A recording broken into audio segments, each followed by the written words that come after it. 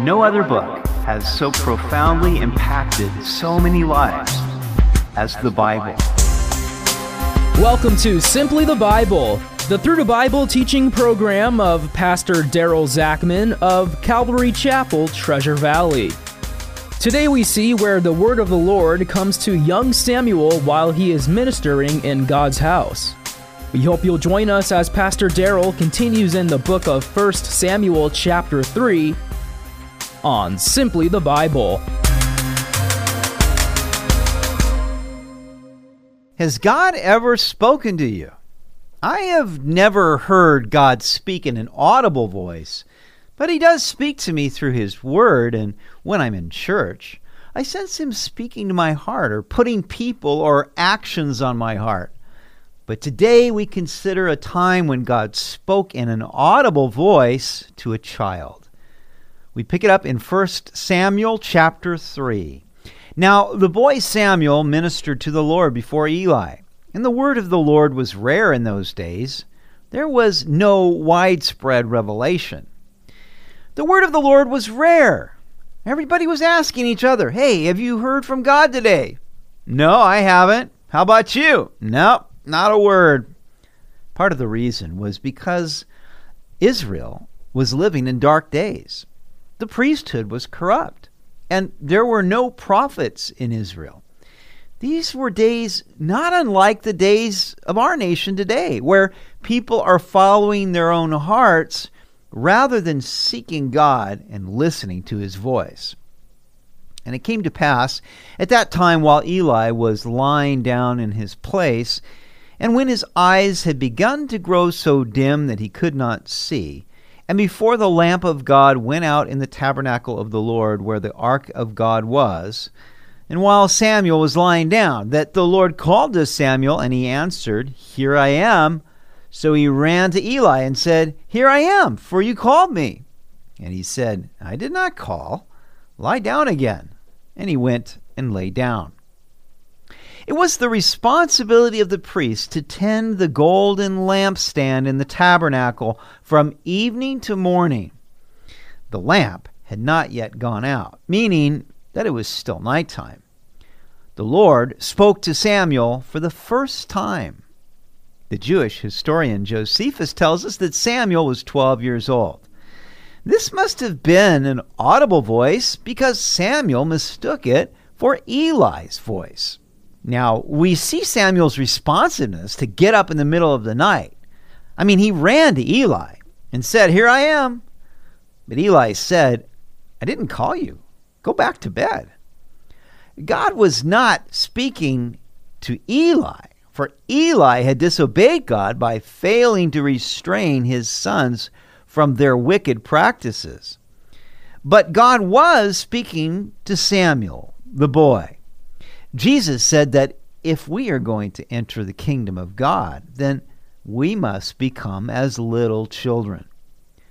Then the Lord called again, "Samuel." So Samuel arose and went to Eli and said, "Here I am, for you have called me." He answered, "I did not call, my son. Lie down again." Now Samuel did not yet know the Lord, nor was the word of the Lord yet revealed to him. Samuel was ministering to the Lord, but he did not yet know the Lord. Likewise, there are many children who grow up in a Christian home. They may even be involved in serving in the church. I know our children were, being the children of a pastor. But those children may not personally know the Lord. Just being at McDonald's doesn't make you a hamburger, and just being in church doesn't make you a Christian. You must admit that you are a sinner, believe that Jesus Christ died on the cross for your sins, and ask Him to be your personal Lord and Savior to be saved. That's how you're a born-again Christian. I do believe that there is an age of accountability known only to God, when a person is responsible enough to decide either for or against Jesus Christ. God is not willing that any should perish, but that all should come to repentance. He reveals Himself to every person, but not everyone is willing to receive Him. While God reveals himself to all creation as the Creator, the way we come to know God personally is through the revelation of his Word. This Word now came to Samuel. And the Lord called Samuel again the third time. So he arose and went to Eli and said, "Here I am, for you did call me." Then Eli perceived that the Lord had called the boy. Therefore Eli said to Samuel, "Go, lie down, and it shall be if he calls you, that you must say, 'Speak, Lord, for your servant hears.'" So Samuel went and lay down in his place. I love how persistent God was in speaking to Samuel. Now, I've never heard the Lord speak to me in an audible voice. Consequently, I wish I had a foolproof method for hearing and knowing his voice and his will, but I don't. However, one of the ways that I test what I think may be God's voice is if it goes away. You see, I have many ideas and desires and passions, and most disappear as quickly as they come. But I have found that the Word of God is persistent. If that word, sense, or impression doesn't go away, and it's consistent with the Bible, then I usually believe it's God's Word to me in a specific situation. And I'm usually not disappointed. Perhaps it was the persistence of the voice that Samuel heard that caused Eli to realize this must be the Lord speaking to the boy. Eli told Samuel how he should respond. "Speak, Lord, for your servant hears." It had been a long, long time since Eli had heard the voice of the Lord himself. Perhaps this brought back memories of a time when he was close to the Lord. Now the Lord came and stood and called as at other times, "Samuel, Samuel." And Samuel answered, "Speak, for your servant hears." When the Lord spoke to Samuel a fourth time, he responded, "Speak, for your servant hears." Observe that Samuel was in the house of the Lord when God spoke to him. I have found that this is often when God speaks to me. As much as people talk about temples or church buildings, the house of God today isn't a structure. The Apostle Paul wrote to the Corinthians, 1 Corinthians 3:16, "Do you not know that you are the temple of God, and that the Spirit of God dwells in you?" Today's temple is the Lord's people. Jesus said that wherever two or more of us gather together in his name, that he is with us. That is the temple of God. Our church meets in a school on Sundays. But that school is as much of a church as a beautiful cathedral with stained glass windows. Perhaps even more so if the people inside the cathedral don't personally know Jesus Christ and are not worshiping him in spirit and in truth. It is when we are gathered together in the name of Jesus and we worship him, we devote ourselves to the teaching of the Word, have fellowship with one another, and monthly break bread together by sharing communion. That is when I most often sense the Lord speaking to my own heart. And I always want to respond to him by saying, "Speak, Lord, for your servant is listening." And then the Lord said to Samuel, "Behold, I will do something in Israel at which both ears of everyone who hears it will tingle. In that day I will perform against Eli all that I have spoken concerning his house from beginning to end. For I have told him that I will judge his house forever for the iniquity which he knows, because his sons made themselves vile, and he did not restrain them. And therefore I have sworn to the house of Eli that the iniquity of Eli's house shall not be atoned for by sacrifice or offering forever." Samuel did not know of the prophecy that had been spoken against Eli and his household, but Samuel no doubt observed the wicked practices of Eli's sons.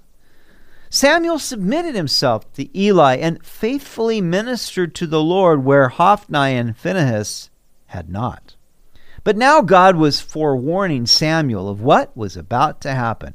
God was no longer speaking to Eli, but he would speak to Samuel, and soon God would remove Eli and his sons from the priesthood.